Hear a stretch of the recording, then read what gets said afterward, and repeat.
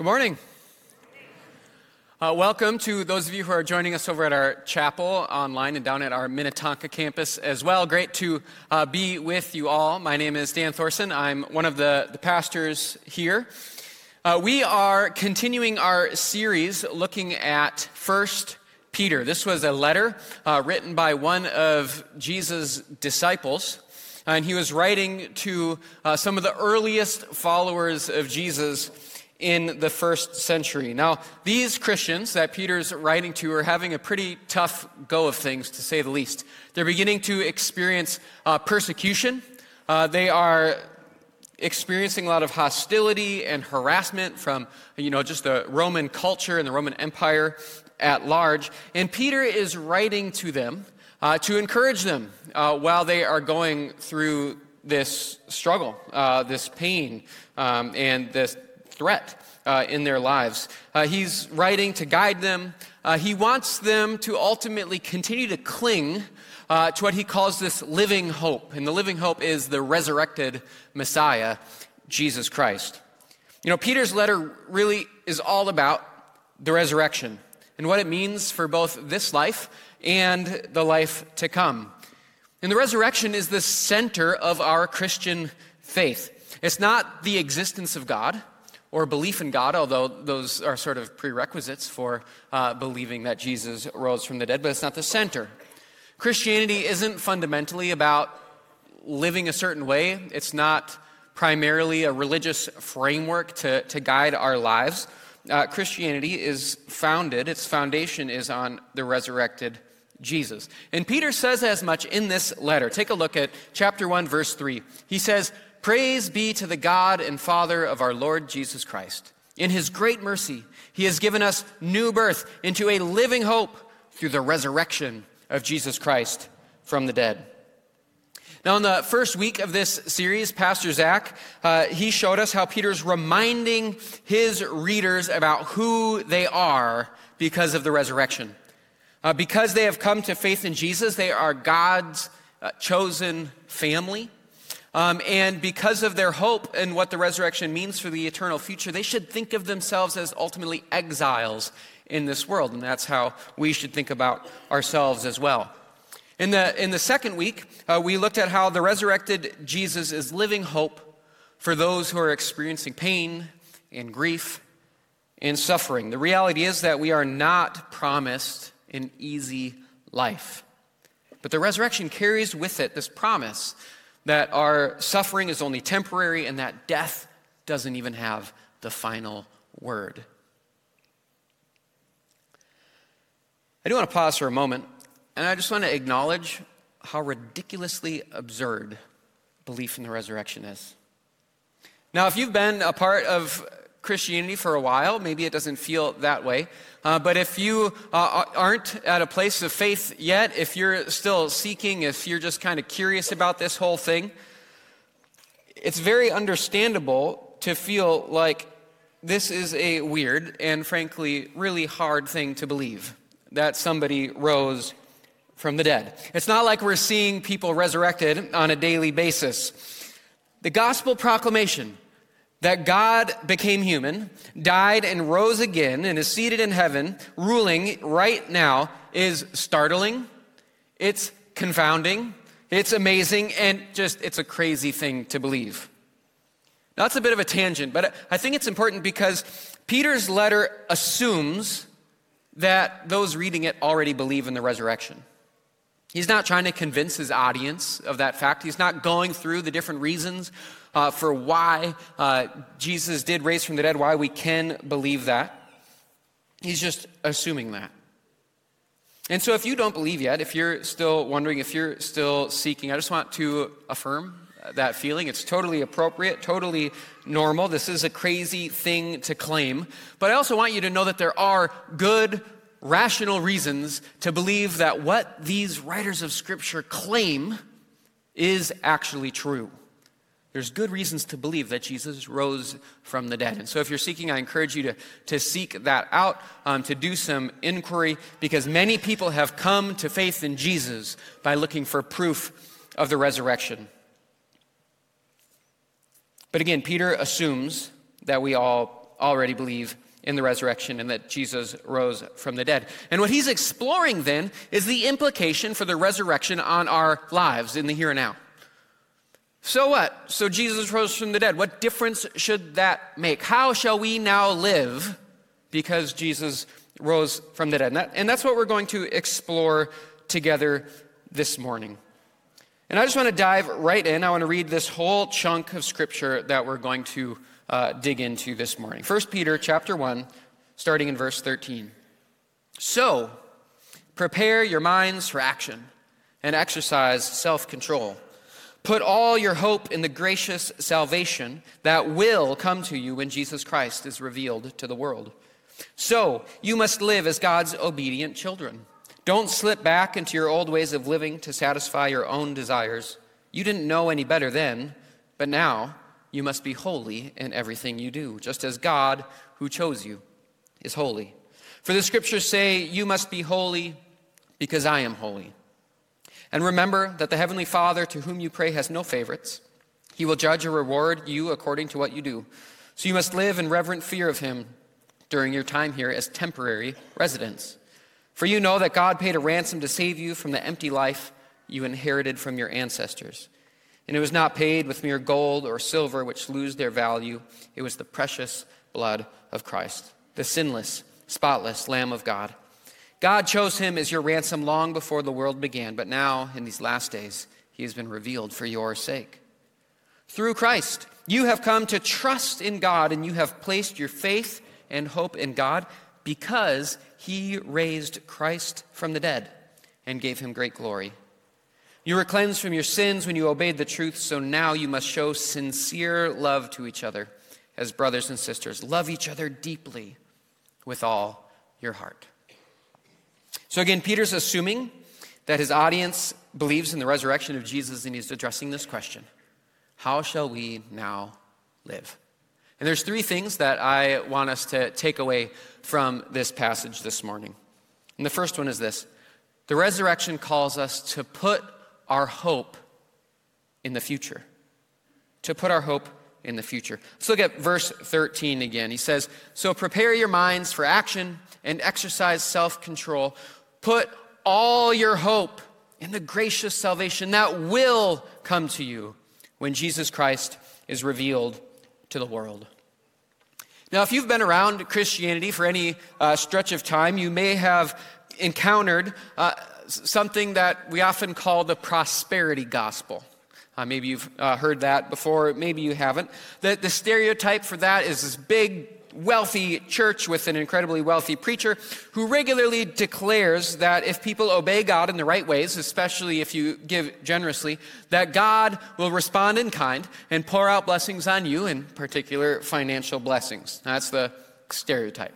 Now, most churches like ours would denounce that sort of thing. We would rightfully say that the prosperity gospel, this message, is not the gospel of Jesus Christ. However, I've found that the prosperity gospel, this message, is far more pervasive and far more influential than we might think. We might not know what to call it, but I think in some ways we've all sort of bought into this idea in some way, shape, or form. For example, it might show up in some ways that we think or process or relate with God. Maybe we think, if I serve God, then all of my kids will believe in him when they're adults, right? We want to guarantee, right? If I do this, then this is going to be guaranteed for me. Maybe if I regularly attend worship, I'll avoid any major tragedies in life. Maybe we think, if I surrender my life to Jesus, he'll make me happy and successful. That's sort of the prosperity message. Our belief in this message also shows up in sort of our confirmation bias, how we process life and the things that go on in life. When good things happen in our lives, when the things in particular that we want to happen, we attribute it to God. Because of course God wants the things that we want in life, right? And then when things that we don't want in life happen, we say, well, God, come on, you don't want that, we got to fix this. And then all of our prayers are oriented towards the things that we want, things that we define are good and better. And we assume that also God wants those same things. We want the guarantees. But frankly, Scripture doesn't give us guarantees for how following Jesus will enhance our lives or make them easier or better. In this prosperity thinking, again, that I think we're all influenced by, I want you to notice that our hope is put almost entirely on this life, in the here and now, in our circumstances and what's going on, and our wealth and our relationships, and our hope is based right now in the here and now. But the guarantee of Scripture isn't so much on the here and now as it is in the ultimate future. And that's what Peter is teaching his people. Put all your hope in the future. Pastor Zach talked about this last week. The Christians Peter is writing to, again, don't have it easy. They're suffering. They're being persecuted. And notice he doesn't say to them, hey, if you just follow these 5 principles, all your problems will go away and life will be great. He doesn't do that. He says, put all your hope in the future, in the coming salvation when Jesus Christ comes again. I believe in general that the Western church, we've put too much emphasis on what God guarantees in the here and now, in what outcomes we can count on by our spiritual engagement and our relationship with Him. But Scripture puts the ultimate guarantee on what God will do in the future. That's what we can be confident about. That's what the resurrection points to. And the reason why this is so important is because many people, and maybe this is your story, came to Jesus with the promise that in doing so, you'll become healthier, wealthier, or happier, or a combination of all the 3. And then when that doesn't happen for folks, when the life that we're promised doesn't seem to actualize in the way that we think it should, it leads to this cognitive dissonance. It can lead to shame because you wonder, well, why isn't faith working for me like it's working for all these other people in terms of making my life better, changing my circumstances? You can fill in the blank. And it can lead to people just deconstructing or even walking away from Jesus entirely. And I don't want that for any of us. I really don't. So if you're discouraged because you don't feel like God is coming through for you in the way that you thought was guaranteed, promised, I hope that this helps a little bit. If you're at a loss because following Jesus hasn't changed your life, changed your circumstances the way that you thought that it should, I hope that you can hear Peter, where he says, because of the resurrection, we put all of our hope into the future. That's guaranteed. That is our living hope. That's the first implication of the resurrection. The second one is this. The resurrection helps us trust in Jesus' life and teaching. 1 Peter 1:14 says this, so you must live as God's obedient children. Now, I have 3 kids. Liam is my eldest. He just turned 6 on Friday, so we've kind of been having some birthday celebrations this weekend. If you see him later, you can wish him a happy birthday. We have a daughter. She's almost 4. Her name is Malia, and then our baby Theo is just about 8 months old. Now, I think that God, in His sovereign graciousness, decided to give us the most strong-willed children on the planet.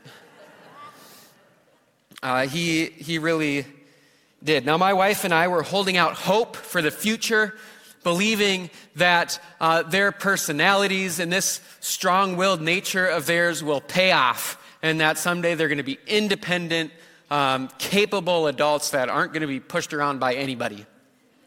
But in the meantime, I resonate with Peter's audience.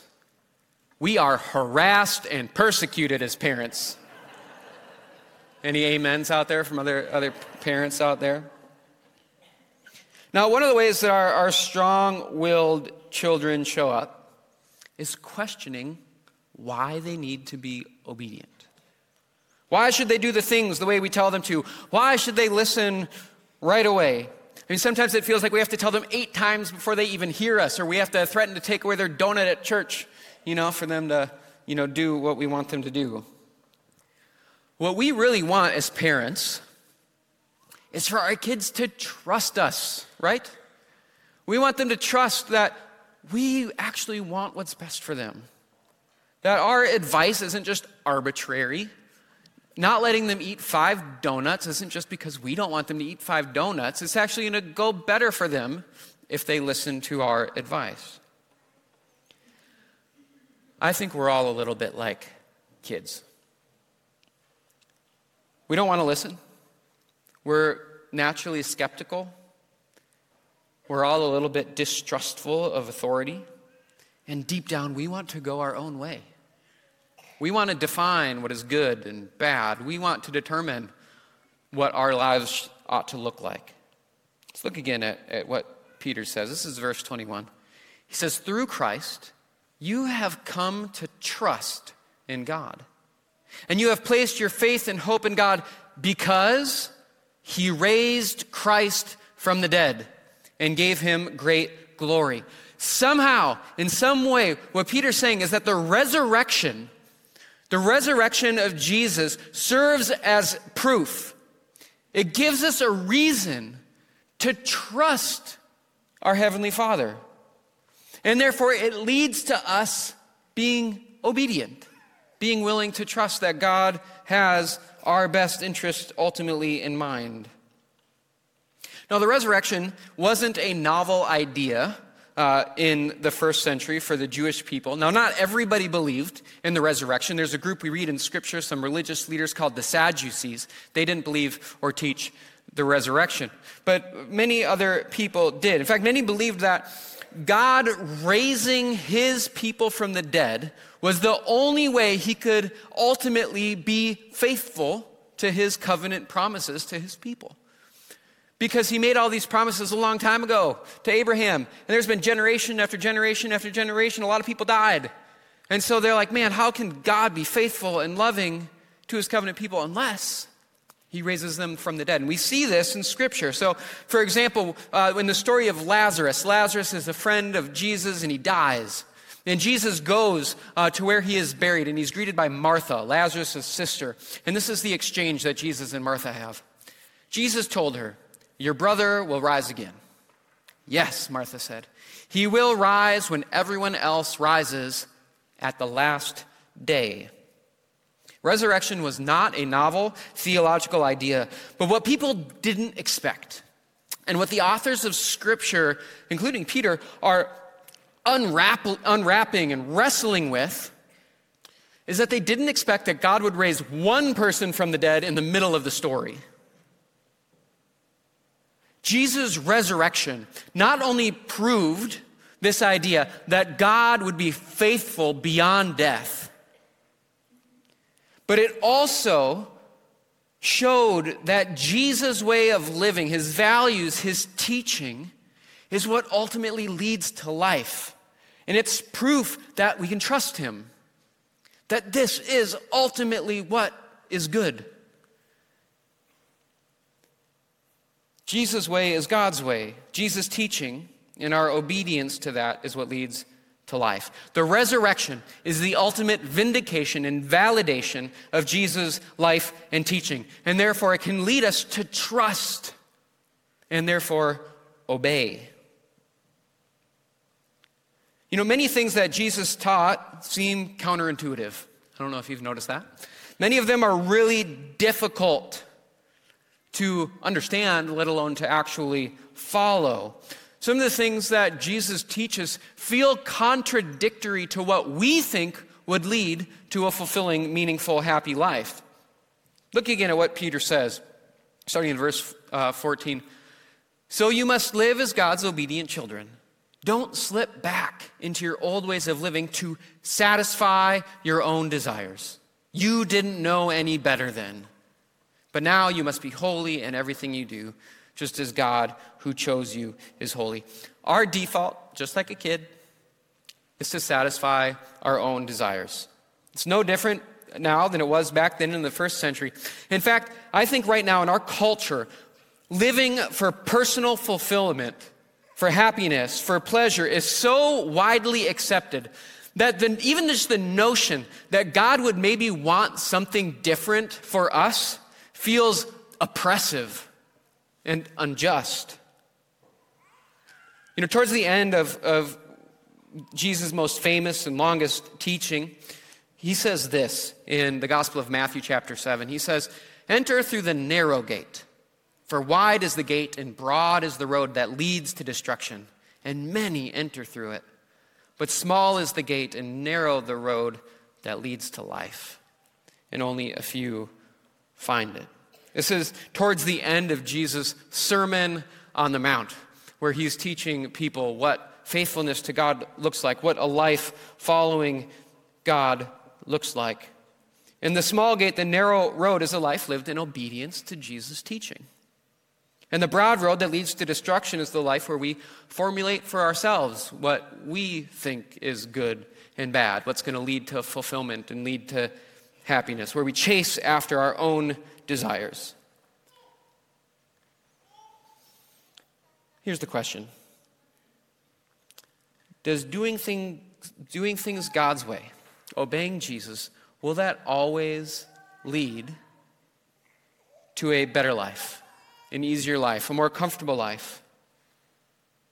No. And I think we have to reckon with that reality. We want to believe that. We want to think that what God wants for us is exactly what we want for ourselves. God just wants us to be happy, to have a better life, a more comfortable life, but that simply isn't true. Again, think about the early Christians that Peter's writing to. The life and teaching of Jesus is in some ways harder than what we want for ourselves. It demands more from us. Following Jesus is often in conflict with our own desires, with our own ideas, with our own understanding for what we want life to be and what we want life to look like. You know, it's not natural, for example, for us to love our enemies, to forgive those who persecute us, to pray for those who don't like us. That's not our natural disposition. It isn't our default nature to put others first or to deny our own pursuit of self-fulfillment. You know, it's not easy to have integrity when lying or cheating in some way seems like it's going to make our life easier in the present moment. It's not easy to avoid lust or to contend with this idea that God actually values faithfulness over personal fulfillment. Have you ever wondered, have you ever just been like, man, Jesus' teaching on sex, on generosity, on prayer, or other sort of love, it's just out of touch with reality. You know, maybe to you it seems archaic, unnatural, or like I said, even oppressive, because it demands too much from us. It asks that we give up too much. It seems more natural and easier to say that God wants what's good for us. God just wants us to be happy. But of course, then what we are assuming is that the good that God wants is the good that we want. And the happy that we want is the happy that we define. Far too often we're still like children. We're distrustful. We're wanting to go our own way. We're making justifications for the life that we want to live, and we often use Jesus' name and our faith in God to kind of justify that and chase after our own desires and define for ourselves this is what is ultimately going to lead to a fulfilling life. And what the resurrection proves, what the resurrection reveals, is that in a mysterious, even upside-down way, life comes out of death. Abundance comes from not seeking our own way. Fulfillment comes from surrender and self-sacrifice, from sometimes even denying ourselves, rejecting our pursuit for what we want in life, and choosing to be obedient to Jesus instead. Look at what Jesus says in Matthew chapter 16 to his disciples. He said, "Then Jesus said to his disciples, 'If any of you wants to be my follower, you must turn from your selfish ways, take up your cross, and follow me. If you try to hang on to your life, you will lose it. But if you give up your life for my sake, you will save it.'" This needs to be at the center of our understanding of a walk of discipleship. This is at the heart of what it means to follow Jesus. And the reality is, Jesus lived that way. He lived to serve others. He gave up his right to demand a certain level of comfort or happiness or self-actualization, self-fulfillment. He took up his cross, and in the end, he was resurrected from the grave. Life was the result.